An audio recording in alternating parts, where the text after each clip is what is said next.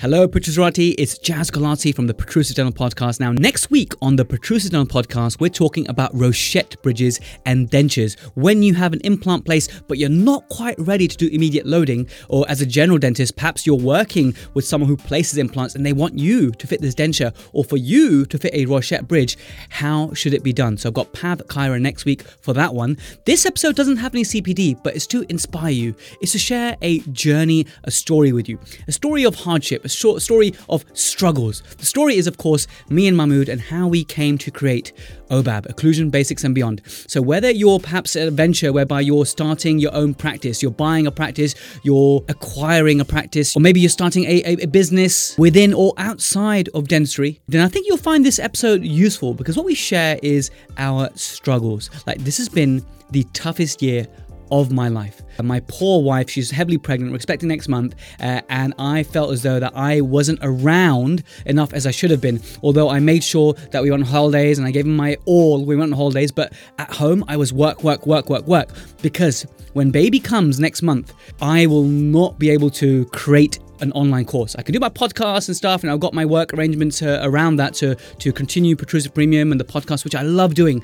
But the amount of work that's taken for me and Mahmoud to put OBAB together, I don't think I'll be able to repeat it ever again. Like, it was just extremely tough. Like, this morning I woke up at 4:30 a.m.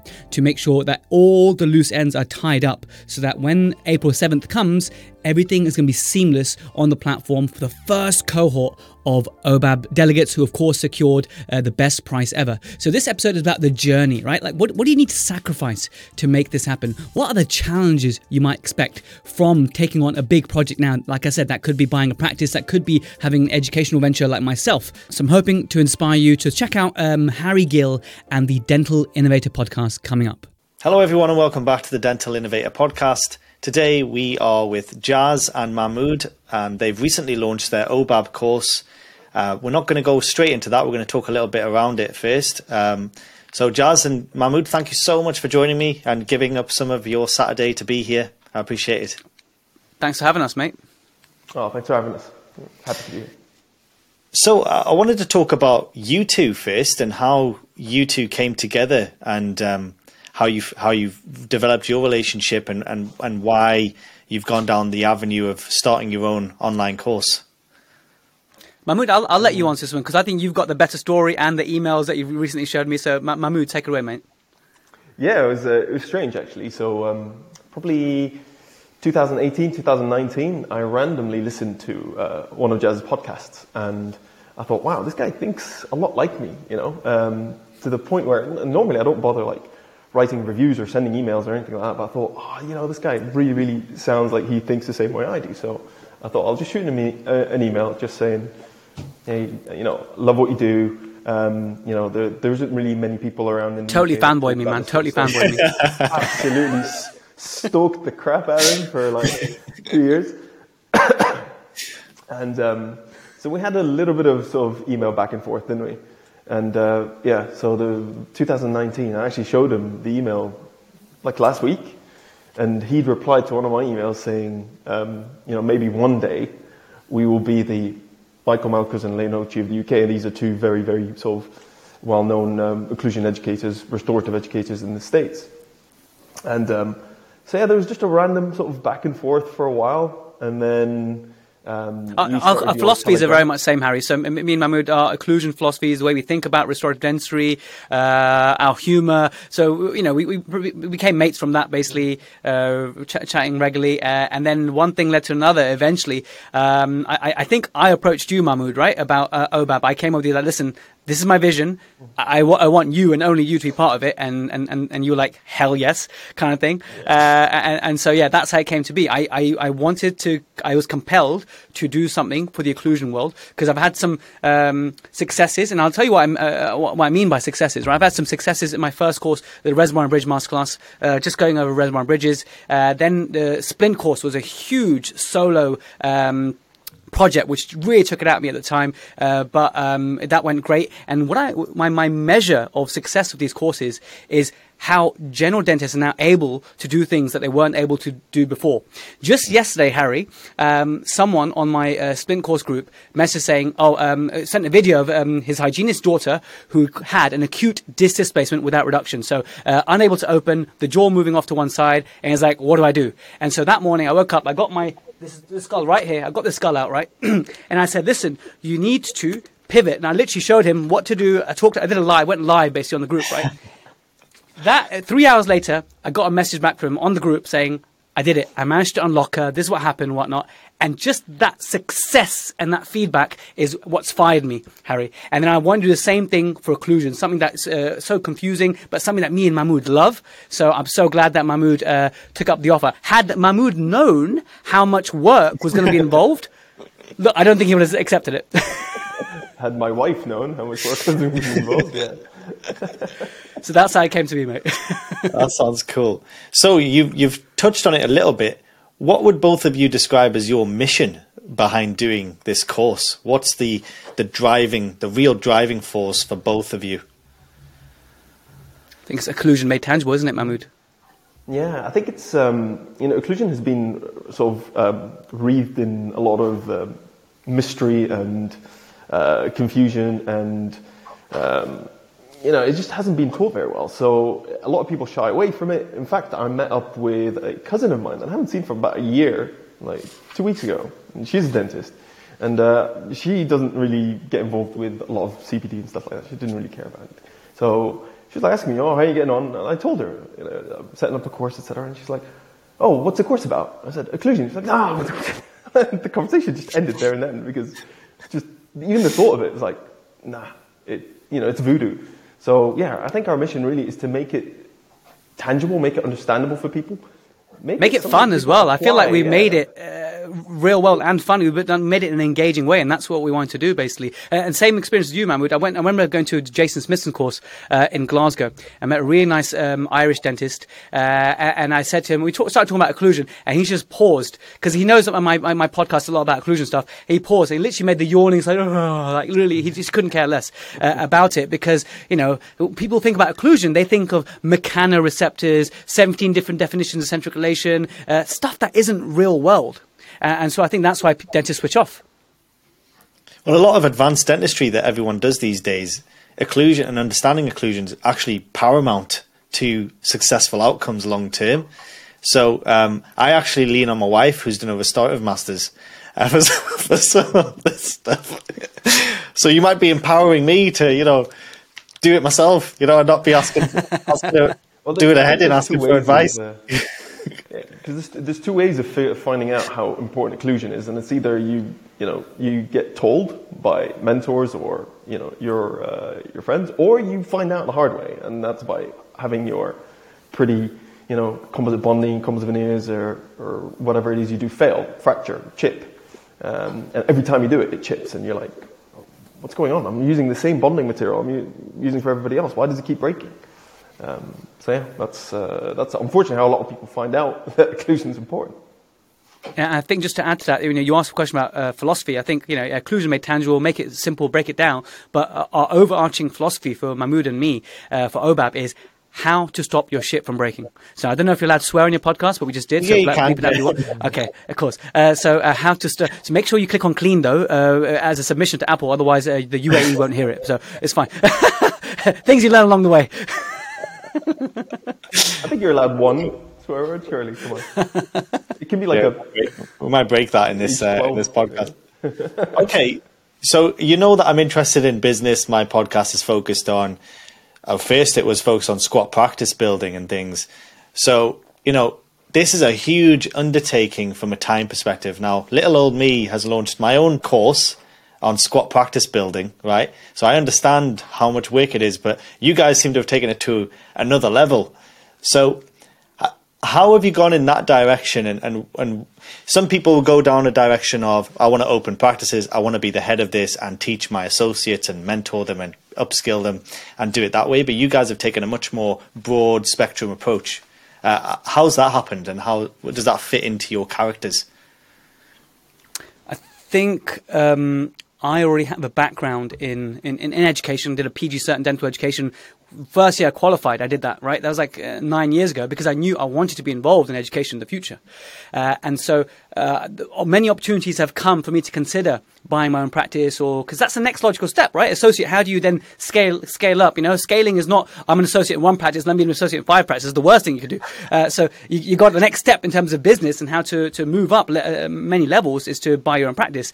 And so if I did that, I think that would be the death of the podcast for me. That would be death of all the educational things I do. That would be death of a lot of these sort of creative. I love being creative. I've got a history as a childhood making videos and stuff. So I wanted to incorporate that into my work. So for me, it was about, okay, if I buy a practice something, I won't be able to do this. But just like I told you before we started recording, Harry, this is like our squat. Like, this is like running a practice. Like, I hear of all the stories of how challenging the first year of being a practice owner can be, how sleepless nights and difficulties and all that kind of stuff. And I think we've experienced that. It kind of feels like we've opened our practice, but it's all the energy and time has been pumped into creating something. And just like everything, there's a team involved behind this. Yes, there's IAS and stuff, but the reason I'm able to have a somewhat of a life balance and whatnot is I've got a team behind me doing the podcast kind of stuff. They also do my course editing and whatnot. If that was not possible, this course would take 5-10 years to make. But because I've got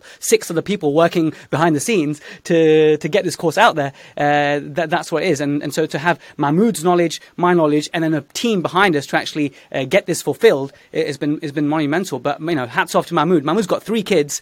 Recently. But partner of practice. I know how tough it's been for both of us, but Mahmoud, any insight you want to give on that?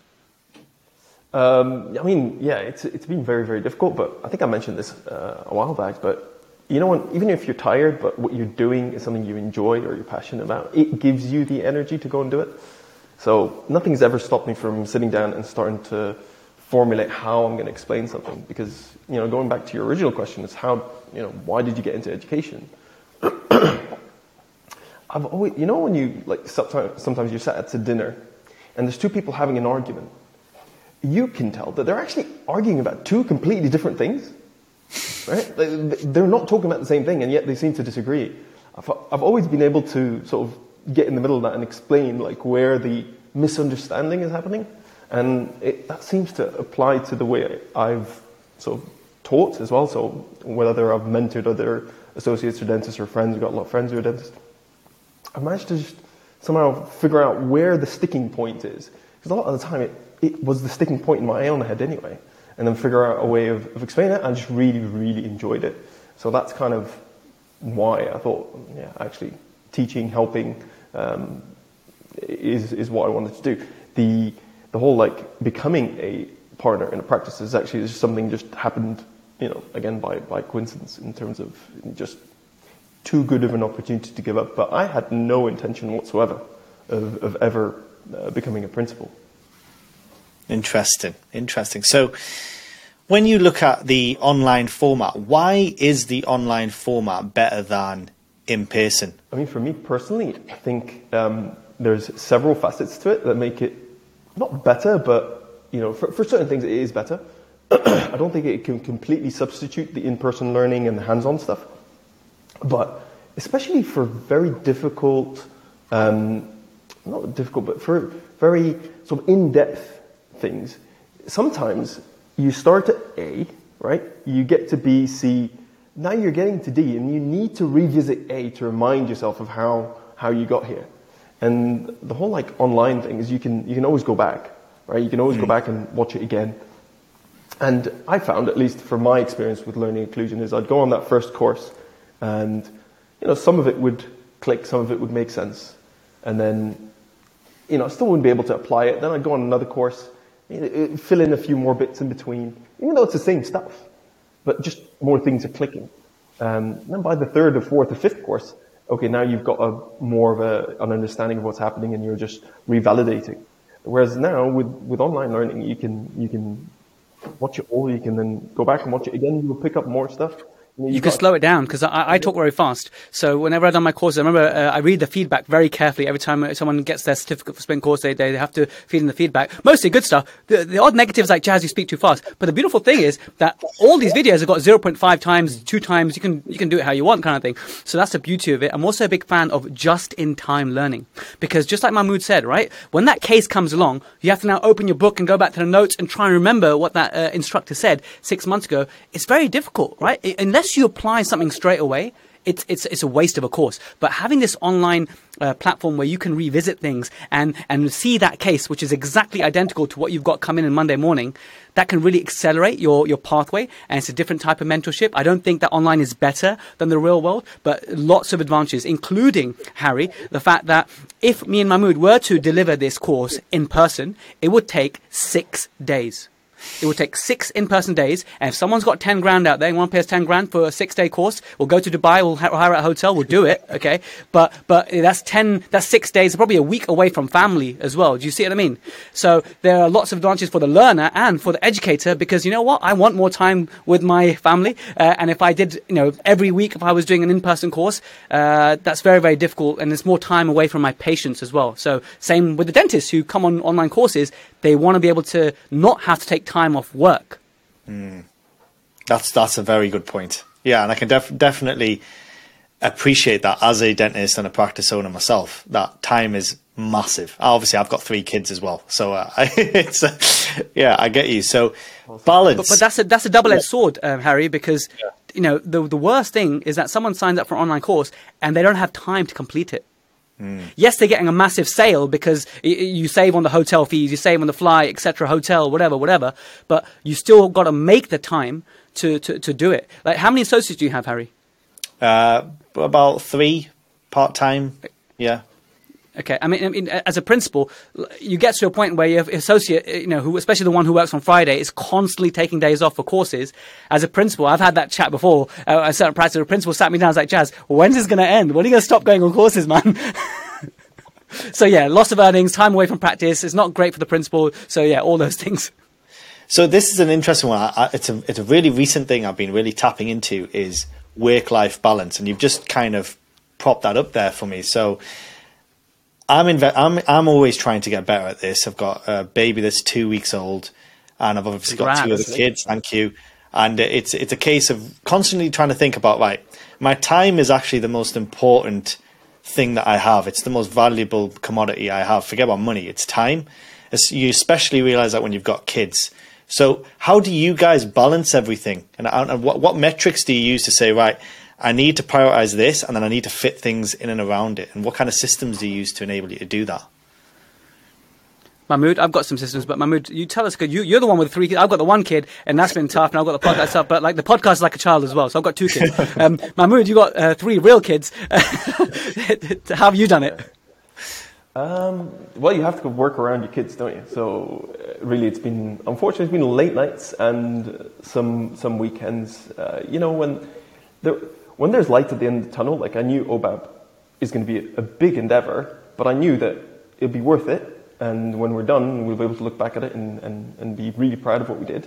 So yeah, unfortunately, certain things took a hit. My health. I did cut down on my clinical days, and yeah, I probably am not at home in terms of the weekends as much as I would like to. But that is something that hopefully is going to be rebalanced soon. But in terms of systems, yeah, with 3 kids, it's hard to find time for anything. And my commute is about an hour each way.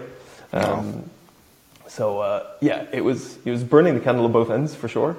So whatever tips, Harry, you've got from all the looking into this that you've been doing, let me know. And just to add to that, with the whole work-life balancing, it's just a tough thing. What's helped in my favor is the fact that I work a shift pattern. So I work an 8 a.m. till 2 p.m. or a 2 p.m. till 8 p.m. And that's given me 3 to 4 hours a day sometimes, childless, wifeless, just in the zone, which is absolutely amazing as an associate to have that sort of shift pattern. So that's really helped me to do all these things. Having a team behind me, so I can just do the thing that I can do, which is the content, being in front of the camera, talking, doing my slides. But the stuff that the editing, the enhancing the audio, the transcribing, making the PDF downloads. I've got a dentist working for me who do the computer things, right? So that's how it's made possible. It's about leveraging your time. And so I know that if I'm doing the editing and this as well, I'd rather pay someone, paying a lot of money, but it's got to be done because otherwise this course would never happen. So it's about teamwork, it's about leveraging, it's about using the system of shift pattern for me has worked really well. And you bet when Mahmoud's been driving for an hour, he's listening, he's watching stuff, he's thinking about his slides, what he's going to do next, how can he make the content. He's calling me up saying, I've got this idea, how can we teach this in a better way? So we're constantly sort of thinking, there's no dead space, right? Toilet university, sat on the toilet, I'm thinking, okay, what can I do next? What's my next move, right? So it's always those things. So there's a lot of things there that we talk about in squat practice ownership, is delegation of tasks and even taking on partners. So when you're trying to build a project, you'd rather give away some percentage so that you can give some of the workload to other people so that they can help you actually progress and grow. So there's a lot of these things that you're kind of mentioning that are quite congruent between the two different things, which is very interesting. So what are your guys' approach to how long? So let's say someone's listening to this and they haven't got any idea how much work an online course actually takes. They hear about you guys saying work-life balance and all this stuff. How long did it actually take to make the content that you guys have done for this course? I've got videos and content and cases, like, Mahmoud's got cases, he's got several years worth of follow-ups. Now, he didn't know when he took those photos and they made that piece of content 10 years ago that he'd be presenting it in an occlusion course one day because it teaches timeless principles. He didn't know that. But in terms of focused energy and undivided attention towards this project, it's been a solid year involving Mahmoud, myself, Team Protrusive, which is 4 people, Team IAS, been with it for a year, a lot more involved in the last 3 months as we're getting to the actual launching and the actual website behind the scenes and that kind of stuff. So it's been a huge operation with a lot of people. And just like you said, you have to give a percentage away. You have to be partnership to be able to make sure it happens. If I did the occlusion course all by myself, it wouldn't be as good because Mahmoud brings so much to the table in terms of teaching things that I don't even do because he's got a lot more diversity in that respect, but also shares the workload between me and him. So it's definitely a team effort. Hugely. I mean, I think 12 months easily. If it was, if we had to do our own editing, it would have been 5 years. It's true. And easily. But yeah, it's a phenomenal amount of work. But it's so sitting down, writing lectures, and then recording, probably about a year. Wow. I would say 1 hour of content takes around about 5 hours from me, just to plan it on Keynote, another hour to actually record it, and then maybe behind the scenes for someone who's transcribing to doing all that kind of stuff takes another 15 hours of the team to actually get it where you want it to be. And then I have to watch it again to make sure it's polished and crisp and good, and add B-rolls, add this here, make a download, do this. So I couldn't even tell you, but it's too many hours, mate. Honestly, it's been the toughest year of our life. And just going back to one point I forgot to mention, you said, work-life balance. Right at the beginning, I drew a line. I had to decide what things am I willing to sacrifice to make this happen. Just like you're starting a brand new practice, you have to decide, okay, these things I'm going to sacrifice, these things I can't sacrifice. I can't sacrifice my relationship. I can't sacrifice my time with my son. But what I did sacrifice, unfortunately, was my health. I haven't been to the gym the whole year. Like, I just haven't, okay? I don't do any exercise. I don't have time to. I can't wait to launch and present this to the world so dentists can start using our protocols, okay? So I can actually look after myself again. But I had to make that decision that I can't both look after myself and be my prime fitness and launch OBAB within the year that I want to. Wow. That's a very interesting insight, because you are right. You actually end up in that situation where you only have so much bandwidth.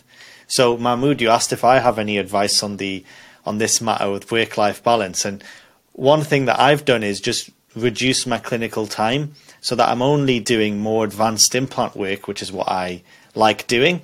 And then I've got more free time, which is literally 3 days to then do admin for the practice or doing side projects like the podcast and other things. So That's literally what I've done. And there you're making a sacrifice in your earnings, right? So, it's one of those, but something's got to give, hasn't it? I like being in the position. Once I established this position where I was picking the kids up from school or dropping them off, I liked having that touching point every day. So that became like, right, I want to be able to still do that. So then what do I have to do to be able to have that touching point with my kids, like while they're young? Because you never get the time back, do you? You never get that Correct. time back. No. So yeah, I mean, this is another really interesting thing, because obviously I've been in this process of making an online course myself, and I've been doing a lot of it myself. And one thing that I say to my delegates is all about the conscientious approach. So when you do anything, you do it to the highest possible standard. How heavy a weight has that been on you guys? Having a conscientious approach and making sure you're doing it to the highest possible standard. 'Cause I can already tell from talking to you both that you're perfectionists. I'll tell you, I mean, so when we first started, I think the first 3 or 4 lectures I recorded it and I took it to what has now become sort of our one of our best beta testers in terms of the diligence of, with which he reviews it. I took it there and I was like, can you please just watch this and tell me really, really what you think? And by the way, this is like, a good, I don't know, it's hours and hours of work to get to the point where I recorded it. And she was like, yeah, it's okay. And immediately I was like, that's not good enough. So just deleted the entire thing, started again. And then you start, when you're recording and you realize that maybe between like one section and another, you feel like, yeah, there is a connection, but something's missing. And then that created another 5 hours of lecture writing just to fill in one point. The B-roll, the imagination that Jaz puts into it in terms of, he's always like, oh, if you add just this arrow here and this writing here, it's like, it'll be just that much better. And you do have to draw a line somewhere, because honestly, we could have done another year of stuff. But yeah, we took it to another level, I think. Yeah, and having the clinical footage as well, like video 4K clinical footage, and knowing when to add that and stuff, that takes a lot of time to make sure that the correct bits are going. So, it's 30 hours of content minimum. 30 hours of online content minimum. That's a lot of hours, but I don't want to just like be one of those courses where, 100 hours. Is 100 hours really better than 30 hours? Because more? No. Dentists want to learn something as fast as possible. But it has to be as long as it needs to be to deliver, everything that we want the dentist to be able to do after the course and apply this protocol. So 30 hours is not like, oh, we made it this long, therefore it's amazing because so many hours. It takes as long as it takes. But we've tried to make sure that, every lecture is 15, 20 minutes. We've really jam-packed it with the most essential things you need to know. And then, has got the papers and stuff attached as well. So you can do reading in your own time. But that valuable time you have watching someone, listening to someone, watching the video, we've got to make sure, how can we deliver this point to this dentist in the most efficient way possible, and in a way that the dentist will feel confident to apply it Monday morning. And if they're still not confident, there's a discussion board below. They can comment to make sure that we're engaging, because that's the other part of it, right? I've been on so many occlusion courses. Once it's done, it's like, wham, bam, thank you, ma'am. I don't get any mentorship. I don't get to chat to anyone. Oh, I've got a case. Can you, I feel bad emailing this guy who taught me like 2 years ago occlusion, 35 photos, and it's like, am I going about the right way? And that person is expected for free at that point, because I paid for the course, that was 2 years ago, for free to mentor. So what we got part of the course is mentorship and discussion groups and stuff, and a private Instagram account. We're going to keep people accountable and keep people posting and stuff. So it's a lot in terms of what's going to happen afterwards as well, which makes it what it is. Right. And that's another beauty of it being online is, we're hoping to be able to add and enhance it as we go. I was going to ask you that. Is the course kind of set, or is it going to keep evolving over time, do you feel like? I think the principles are timeless. Occlusion, what we've recorded, we're really happy with. We've got really the core stuff on there that anyone, including, one of my beta testers actually gave access to a dental student in his 4th year to the content. And I said, listen, just watch this. And he literally messaged me the other day saying, Jaz, I finally understand what the pterygoids are. He's a 4th year dental student. Like, I finally get it, right? Like, I finally understand thanks to that video in module 1 or module 2. And so he gets that. So it's timeless principles. It's 30 hours of that. The way we can enhance it now going forward is cases, right? We've got so many cases on there already, but me and Mahmoud are very busy practitioners, we're restorative dentists, and so as and when we've got an interesting case that can help the community, then we're going to be adding it on, piling it on, basically, making sure that they got more examples. Because if you can make a case bank that's growing month by month by month, that is going to be extremely valuable to actually show the application of the knowledge we're sharing. And there is a growing trend now. The first online course I really interacted with was Dr. Neki Jamal's third Molars Online. I know you've had him on your podcast as well. Yes. I actually think I heard about him through your podcast, actually. So that's it's a brilliant course. I've done it, and he's got so many different cases that you can go on and see. And I wanted to emulate that in OBAB as well. Is that okay? If you've got a class div 2 patient and you're having this issue of fremitus, here's a case that we did, and here's how we solved it, kind of thing. Watch this. Yeah, I mean, that's one thing I was going to say, is that the best thing about his course is precisely a point you were mentioning, is that if you've got a specific case, you can go to a specific online lecture again and say, that one, I need to listen to this again so that I can refresh before I see this patient. Do you feel like yours does the same thing? Yes, absolutely. Yeah. Do you do aligners, Harry? Not really. It's more the wife, but yeah, a little bit. But dentists who do aligners, their biggest struggle is managing the occlusion after aligners. I'm pretty sure that 99% of dentists, once they've, whatever occlusion ends up being, like after aligners, they put their retainers on and they pray that the patient doesn't get TMD and the patient can chew comfortably and they won't mention the bite. That's what happens, right? They just pray that everything will just bed in and settle in and they'll never see the patient again, and that's good. But what we teach is, okay, after aligners, there's some basic 4-point checks you need to do to make sure we're happy with the occlusion, how to do selective grinding. Basic, I'm not saying mutilating the dentition, just selective grinding, a little bit of restorative material or a little bit of pointy, useless piece of enamel to make sure that you get a nice bite at the end. So instead of just praying, you can actually look at it as a science, right? Post-aligner occlusion. These things like that, which I think are really going to make it clear. And again, case by case by case, we can keep adding to that. One of the ways we've also tried to make it different is, you do go on a lot of occlusion courses, you learn a lot of the theory, but we have tried to break it down into scenarios. I think Jaz, mentioned that word scenarios very, very specifically. Like when you want to add length to teeth, a lot of people are adding a lot of length to teeth and they're just, again, praying things don't chip and don't break. But there are things you can do and things you can take into account. Actually, again, another phrase, Jaz coined is make them unchippable. You can design it in a way to make it far less likely that it'll chip. But you just need to know what you're doing. So we've targeted it in that way. So, you've got a case, you're going to lengthen teeth, you can go to the Lengthening Teeth series. It's not hard to find. So it's tangible, real-world stuff that you're going to use rather than just definitions and, airy-fairy stuff. And that's really interesting. That's really interesting because when I did I did an online full arch implant dentistry course about 1.5 years ago, 2 years ago now. Oh, it was more than 2 years ago now. And a big part of that was mentorship as well, obviously. But one of the things that I said to the person before I signed up to the course was I want a way of doing full arch implant dentistry that is predictable over the long term. I don't want to just be able to do a case. I want it to last because I know that the amount of stress that I'm going to encounter as a clinician if these cases fail is going to be so high, I don't want to deal with it. So what you've just said there, what you've just said there is exactly the point. Is you don't want to just be doing advanced dentistry. You want to be doing advanced dentistry that lasts. So what you guys are preaching about occlusion, it seems like that's going to help people have a more predictably long-term successful outcome for the patient. Would you agree with that? Agreed. And we could have called this course not OBAB. We could have called it the Restorative Dentistry course. We could have called it that and had the exact same content, and people were like, oh yeah, this is restorative dentistry, because we really believe that, you need a bit of occlusion knowledge, just like you said at the beginning, Harry, to make it all fit together, make it look good and make it last and make it unchippable, because that's what every restorative dentist wants. So it is essentially a restorative course, but we're just trying to teach you how to apply the principles of occlusion. Yeah, and the cases are very important.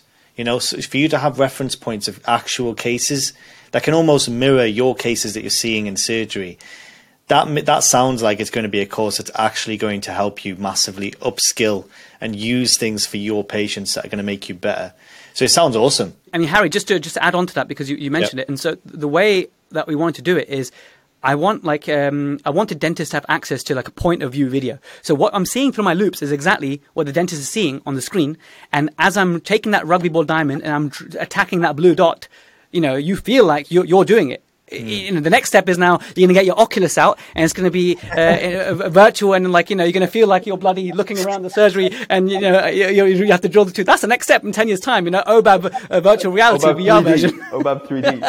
OBAB VR, But we're trying to make it as close as possible so that literally a 5-year-old can figure out where to put the diamond burr. You know what I mean? So no occlusion course shows you that. No occlusion course. The occlusion course is too conceptual. They leave too much to the imagination. I really told Mahmoud, we want to spell it out. This is the burr. Sink it in like this. That's what you got to do. Get the patient to bite together. This is the articulate paper you're using. Do you know what I mean? No, I precisely know what you mean. And there's a lot of courses out there.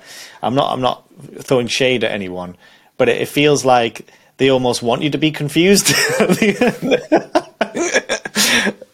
So I'm glad to hear. If you want to be less confused, check out level 2, level 3, the continuum. It never stops. Yeah, you finished that one off for me there, Jaz. Yeah. So I was going to talk to you more about the business side. So we touched on this. So you guys, I don't want to get too technical, but are you guys like equal partners in this? And then how does that work from a business perspective? So do you guys just say, right, we're going to work completely together on this? Because this is an equivalence, right? We're going to get a lot of situations with squat practice ownership where you get people or buying practices together, and they're going to say, right, what tasks and responsibilities does this partner have? What tasks and responsibilities does this partner have? Everyone needs to feel like it's fair and equitable. How have you guys managed that? I think what I love about Mahmoud, right, is that when I told him that we're going to do this course, right, not once did he ever say, Jaz, like, is it going to be worth the time? How much, I'm putting so much time and energy. What's the level of expected income from this? He never, because I've got background in this from doing a couple of online courses. I know what to expect and what not. I know that the juice for me is worth the squeeze, and how much time I'm putting in is going to be at the end. Not once did Mahmoud ever say, you know what, how much is it going to sell for? Is it going to be profitable? How do we make sure that it's not a waste of time? Ever. So me and him just had a podcast. Harry's going to kick me off. Exactly. So Harry, like Mahmoud really showed me that he has zero interest in the business side of it. He just wanted to put something together and be part of this project. And he's the only person I know that works like this. So really, from the beginning, we never even discussed about splits. We just literally went. We know that we're equal partners, okay? And whatever comes our way in the future, we're just gonna, I trusted Mahmoud that he was gonna match my energy and match my time commitment, and he certainly has done. Same with IAS. There's a reason why I picked IAS, because I know that one of the hardest working people I know, and I only want to work with hard working people, right? The kind of person who wakes up on a Sunday morning, voice notes me for about 5 minutes, right? About what is next in terms of what we're going to do today to complete the course. And that's Prav Solanki, right? Prav Solanki is the hardest working guy, right? I know. So I just made sure that everyone on this course was like the top of their game in terms of how much their work ethic is. And I think that is where it comes from. That's why we're all able to take an equal share and just not even have to worry about is someone pulling their weight, because it's not even a question. Yeah. I mean, Prav, I have a good relationship with Prav. I consider him a friend, and you're completely right. The guy's an absolute machine. So yeah, I mean, and it's really important, right, to surround yourself with people like that, because you want to be around people anyway that are going to help you achieve what you want to achieve. And you don't have the time to be around people who are naysayers or going to drag you down. And how important has that been, that there's been a shared philosophy between you two as well? Yeah, I think it's been paramount. I think we're also both very open-minded, which is sort of very helpful. We're happy to learn from each other and from others. There's implicit trust. I think trust is probably one of the most important things. When you're going to business with someone or taking on any sort of endeavor, and I think without that it would have been very difficult. But yeah. I've always been afraid, Harry, of one of the other reasons I haven't started a practice ever before is because I feel like, if I was going to do it, I'd want to do it by myself. But if I had a partner, which I think is nice to share responsibility, I'm very picky about who I work with. I just, in my previous life, in any endeavor, academic and stuff, I was just, I did too much of the work. So it's been a case where I was just work because I'm a workaholic, and then people weren't able to match me and stuff. So I've always been afraid, but I've just been so happy with how OBAB has gone in terms of working with Mahmoud and Prav in terms of matching that sort of work ethic. And so the trust is there, the understanding is there, and it's been a wonderful experience. It's been bloody tough, but I'm so glad I've had these two guys on the team. So what gets you out of the bed in the morning? What gets you to make that Sunday morning 5-minute voice note? Like, what is it that we can touch on that is driving it? That's the motivation. Jaz, I'll let you answer, but you said the word legacy once when we were talking about it, right? You could say that bit, but one story that comes to mind, I was reading, I think it was Steve Jobs' book. It was a book I was reading about Toy Story, about Pixar, about when they were making those films and the immense pressure that was felt by the animators, right? To the extent that one guy, he was at his desk, and then it suddenly dawned on him that his kids were locked in his car for the last hour. He was supposed to drop them to school, but he forgot to drop them to school. He left his kids in the car because the deadline of Toy Story was emerging, and it was just such a huge thing. So we committed. We said, okay, here's what we got to do. If we don't set a real deadline, okay, we can easily just be like, you know what, it's, Mahmoud, to use your example, you know what, it's Ramadan, we'll just take it easy. Oh, you know what, it's this. I tell you what, Mahmoud's been working like a machine. Ramadan started and he's still a machine, right? So it's so easy to put things off. But once we said to IAS, over a year ago, I said, we are thinking of launching in this month, okay? And yes, it got delayed. It still did, okay? But we had to work towards a deadline because otherwise it would take forever. So having that deadline and working towards a goal and a deadline was what kept us going. But you want to say about legacy, I think. No, it's not as good a point as that. But yeah, I mean, Jaz, has a whip just behind him. And that's what he uses every time we get on a call. He's like, okay, let's set the date for this. So like, okay, let's do it. You just got to do it, right? There's the expectation of someone you trust and admire and who's willing to do this with you is there. So you then need to fulfill that. That's accountability, isn't it? Really? Yeah. And this is a bit of a different question, but I guess it's an obvious one. Is what makes you both qualified to teach people about occlusion? Yeah, great question. I think is the volume. So basically, like people say, oh yeah, I've done a course on occlusion, I can teach it, okay? It's not like that at all. It's been a passion of mine. Me and Mahmoud are the geekiest people you'll meet when it comes to occlusion. We've both done a lot of the similar courses, but he's also done some courses that I haven't done, but I've done some courses that he hasn't done. And together, we actually have a lot of background in terms of occlusion knowledge. My first 5 years, I don't think I can remember many weekends where I wasn't on a course. So not only is just occlusion, but just general being a learner. I love learning, okay? And that's why Protrusive Dental Podcast came to be, just sharing, learning together kind of thing. So I'm an avid learner, plus also having a background in education in me and having a PG cert in dental education, which means nothing, by the way. The certificate means absolutely FA, right? It means nothing at all. But it just shows that from early on, I was thinking, okay, I love doing this. As far back as first year of dental school, Harry, one of my buddies, he failed his first year and he had to do resits in the summer. And then he said to me, Jaz, if you can help me pass my first year, because he saw that I was academically doing all right, he said, can you help me pass my first year? If you help me pass my first year, I'll take you to Korea and Japan for free. I'll take you. I was like, okay. So I ditched my family holiday in Switzerland with my parents and I stayed behind that summer and I helped him to pass his first year. Fast forward 3 years, he took me to an all expenses paid trip to Korea and Japan. I stayed with his parents in Korea and stuff. So, teaching was always like something I wanted to do. Even from then, I was just teaching this guy how to pass first year, but I was always enjoyed that feeling of sharing. Awesome. So, do you feel from the content creation side, it feels like you've got a bit of pizzazz, a bit of flair for this, Jaz? The content creation. I referenced that awesome social media marketing video you guys have done where you've got a wig. I don't know if it's you singing, but if it is, you're doing a great job. Okay, so just there. That's my other live shows that I do sometimes. I think you enjoy wearing that wig too much there. I've had someone from Australia message the other day saying, Jaz, I almost didn't do your occlusion course, but then I found the video of you singing and I was like, I have to do it. So yeah, it's got a lot of people admiring that music video. So I really find it interesting. I talked to Lancashire Smiles and he's had a YouTube channel for a while. And I really find it interesting because you've got a lot of dentists who have this creative side that they're managing to do through the career, right? So where did that start with you, Jaz? Where did that creativity start? You mentioned that you shot videos and stuff when you were younger.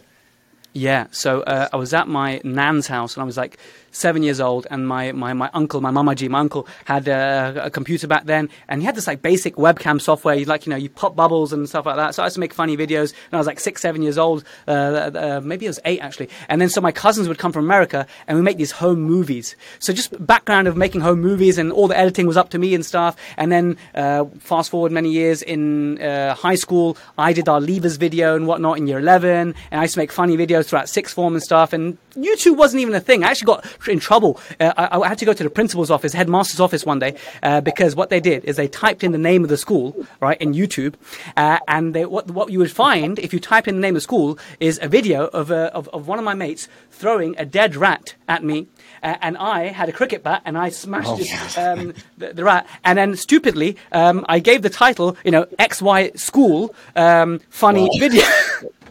Stupid things you do when you're like 16, 17, right? So even from then, like, I was creating content. So, and then at dental school, we had these funny videos we'd make. We had so much fun. Like, if you type in Oral D, not Oral B, Oral D on YouTube, and see some of the funny videos we used to make back then. So I knew that I wanted to combine my passion of making videos and humor and stuff with my passion of occlusion, which is the thing I love the most in dentistry, because that is, for me, predictability in restorative dentistry. So I guess that's how it came to be for me. And Mahmoud, with your teaching flow, did you ever see yourself coming to this point where you'd be doing an online course? Because you said you had an interest in teaching before. Not necessarily an online course, but I've always wanted to teach, and then, especially for me, similar to Jaz, like occlusion is my favorite topic. The way I came about it was probably a little bit different in terms of our trajectories. Although I see it maybe as fate, because the first 5 years of my career, I absolutely hated dentistry. I didn't want to be a dentist. I wanted to do anything but dentistry. And then I discovered something called Dental Town. And for me, it was really about, okay, well, if I'm stuck doing this for a while, I better get good at it. And from then on, I started just consuming absolutely everything I could find. And occlusion really struck a chord with me because in terms of sort of growing up and going to school and stuff, physics has always been like my favorite topic, favorite subject, and managing forces, tension, all these things that you look at in occlusion intuitively made sense to me. So I've always gravitated towards that, and then you start thinking, okay, I want to do more interesting dentistry. But then when you start looking up, you find a lot of people talking about occlusion. You think, well, I don't want to learn about occlusion, I want to learn about veneers. But then you have very smart people saying, well, you can't do the veneers without them breaking if you don't know about occlusion. So I avoided a lot of early failures by finding out that, okay, you need to learn about this occlusion stuff. But then I went down some serious rabbit holes. I did a master's in restorative in 2017. That's when my first kid was born. That was a long 2 years. But literally, I'd probably, once the kid's gone to bed, I'd spend maybe 3 hours reading papers, textbooks, even we did an online occlusion course way back when, right? In like 2014, 2015, like Stephen Phelan, we did his online course, but way back when, basically. So we experienced that you can learn occlusion online and stuff like that as well. And so we've just taken that to the next level now, I believe. No offense to Stephen Phelan, we learned a lot from him, but what we have packaged now is something that is a different level, that reflects 2023. And Mahmoud, I just wanted to unpack one thing you said. You said that you were not very keen on dentistry for 5 years or so. What made you stick with it that long then? What, for the 5 years? Because I failed at everything else I tried to do. I tried to get into like IT, web design, it was becoming easier and easier to do. You just had to learn WordPress and use some plugins and stuff like that. But none of it really could. I mean, we're very lucky as dentists when you think about it. Like, you get to do a job where you're helping people, you're earning really well, you're in control in terms of what you want to do a lot of the time. You can gear your career in a particular direction. Whereas with the other things, I did try, but that wasn't my education, it wasn't my training, and I came back to my senses in a way and realized, okay, I spent 5 years getting this degree. what can I do to make myself enjoy it? And I found, for me at least, it wasn't necessarily the procedure as such. It was more, can I look at it afterwards and be proud of it? Can I look at it and think, okay, I did that to the best of my ability and, within reason, to the best of what is available. That really got me going. So once I found what feeling triggered, the happiness or the desire to do more in me, I just focused on getting that. Right. So there's two kind of avenues. Thank you for that, Mahmoud. And there's two kind of avenues I want to build on now.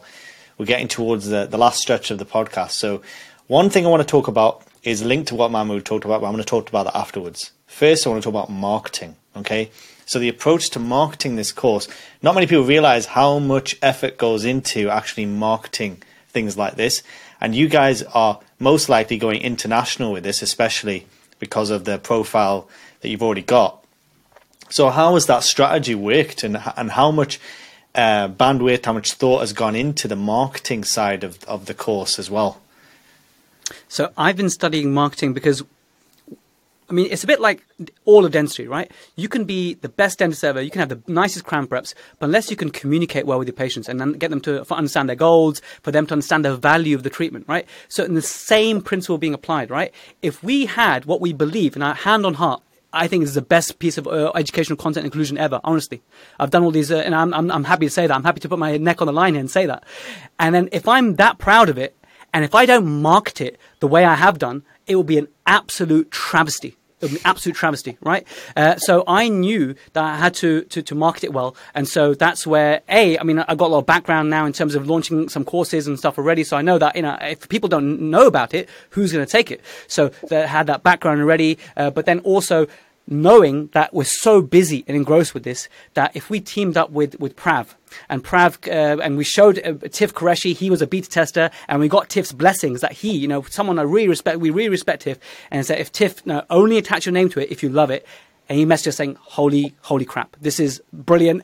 Yes, we want it as part of the IAS ecosystem. We agreed terms. And so then Prav came along, and, it's been great working with him. We've got a very similar sense of humor. What I love about Prav is that him being a marketing genius himself, he's been very good at listener to us, because I've got some strategies that have worked in the past as well. And so we've come together. The whole music video thing was, I just surprised Mahmoud and Prav with it one day. I was like, hey guys, listen to this. And they're like, what the hell is this? Amazing kind of thing. So yeah, you got to make things fun. You got to make things quirky. You got to grab attention, because honestly, if we didn't do this, then it'd be a real shame. Interesting. Yeah, you're completely right. And this definitely ties into people's dentistry as well. If you've invested the time and effort to get good at what you're doing, it's kind of a travesty, like you mentioned, if you're not putting yourself out there so patients actually know what you can do. So I would encourage all dentists out there to really ramp up their marketing. And you've just mentioned a good way of doing it, Prav. Yeah, so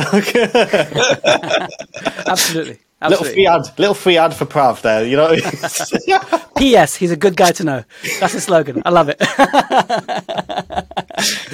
All right, and my last question, which kind of links in with what Mahmoud was talking about that 5-year trajectory and starting to get this positive affinity for dentistry eventually. I was actually in the same boat, Mahmoud. I was in the same boat. I hated dentistry all the way through dental school. I was fighting it.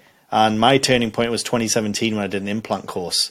And then I turned on a pivot, and then I love this, right? So I can definitely appreciate that side of it. So what would your advice be to a lot of young dentists? I feel it's very difficult for young dentists now. They're getting bombarded by things on social media, the types of work that they should be doing and that they could be doing. And it's almost like they get almost in a trap where they feel like they should be doing that work now, right? So what would both of you, I'd appreciate your advice for younger dentists, and what approach you'd advise them taking?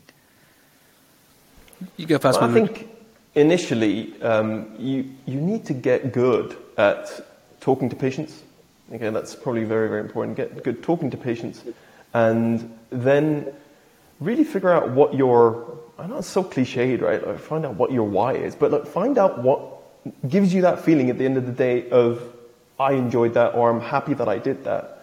But you can only do that by exposing yourself to a lot of dentistry, right? So if all you're seeing is, all the composites, massive smile makeovers and stuff like that, and you're comparing yourself to that, that's not the right time to do it. But get a mentor.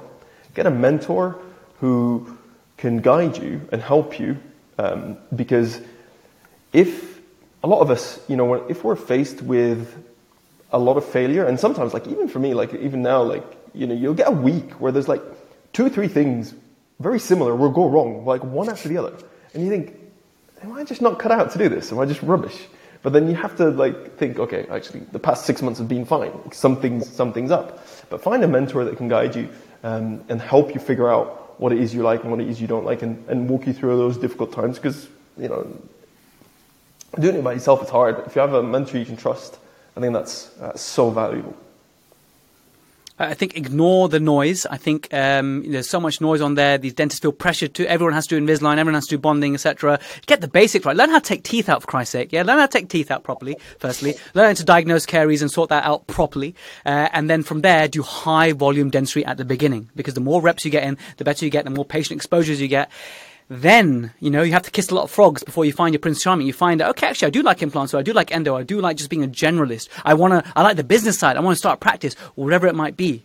But then constantly always be working on the edge of your, I guess, comfort level. So it's still within your comfort zone, but at the very edge of it. And the mentorship, just like Mahmoud said, will help you to cross that edge so that you can do it in a safe way and not have too many cock-ups that are irrecoverable. So, because you're going to have cock-ups, you're going to perforate. I've perforated, I've done things I regret in that regard, because that's part of learning. It's a practice of dentistry.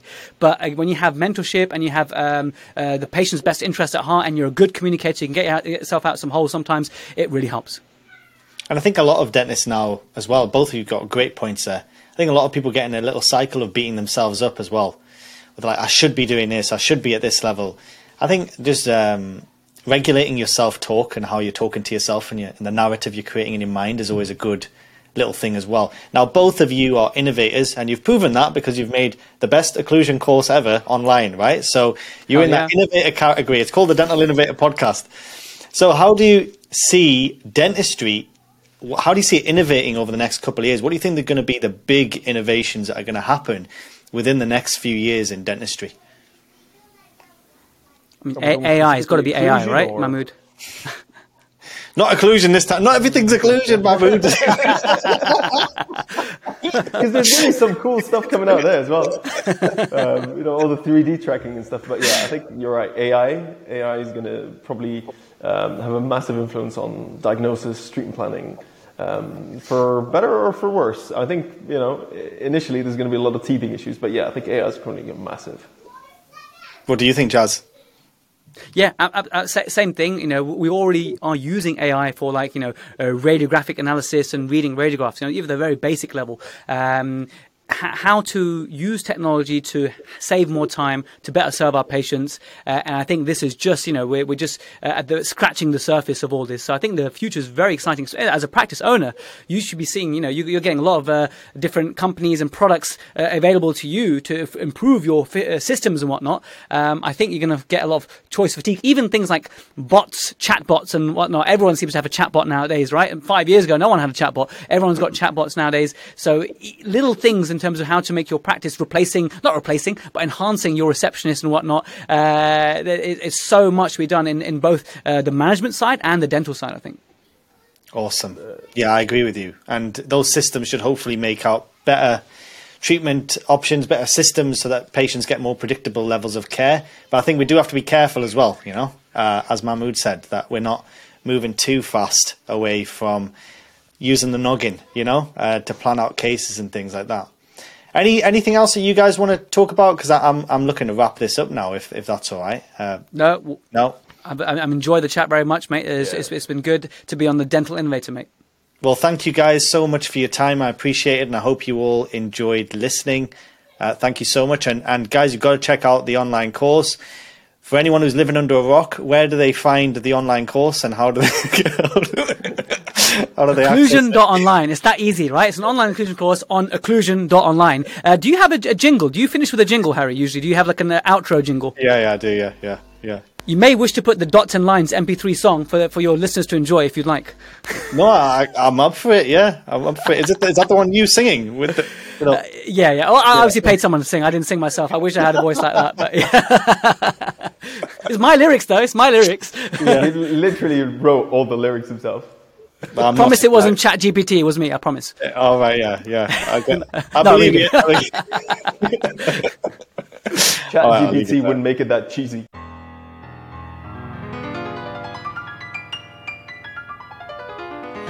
First I was confused, I was mystified. Kept thinking I couldn't predictably raise my patience by. But I spent so much time and money just learning dots and lines, only to find that it just boggled my mind. So now they're back, Mahmoud and Jaz. They just walked in and find you here with that confusion on your face. They will challenge your beliefs, your whole philosophy, so they can break down occlusion for you. Oh, so simply, come on now, go on and roll. The doors are open now. Occlusion can't hurt you anymore. Weren't you the one who said that I don't understand? Did you think they'd sit back? Did you think they'd ignore your demand? They will teach you the dots and lines. If you want to learn and liberate your mind, head to Occlusion down online. They've got all these gems to share, their OBAB philosophy, dots and lines on Occlusion down online. Hey, hey, hey.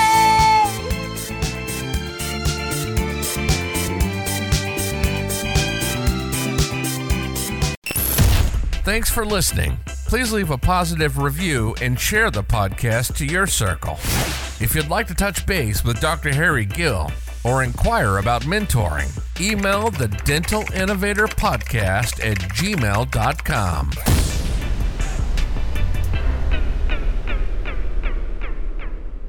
Well, there we have it, guys. Hope you enjoyed our chat with Harry Gill from the Dental Innovator Podcast. Thanks so much, Harry, for having us on. Do support Harry if you like his style. If you're looking to become a practice owner, he teaches and covers themes around starting a squat practice. That is his real niche. So if that's you, do check out Harry and all the amazing work he's doing. Otherwise, we're so excited to open the doors for OBAB. So now you know the behind the scenes kind of stuff to make this happen. But we're super proud of it. Honestly, we're super proud of it. And we can't wait for you to join us. For those listening on the podcast today on either the app or on Spotify, thanks so much for making it all the way to the end. And we'll catch you next week for more educational goodness. Like I said, Rochette bridges, temporary implant solutions, that kind of stuff. You'll love it.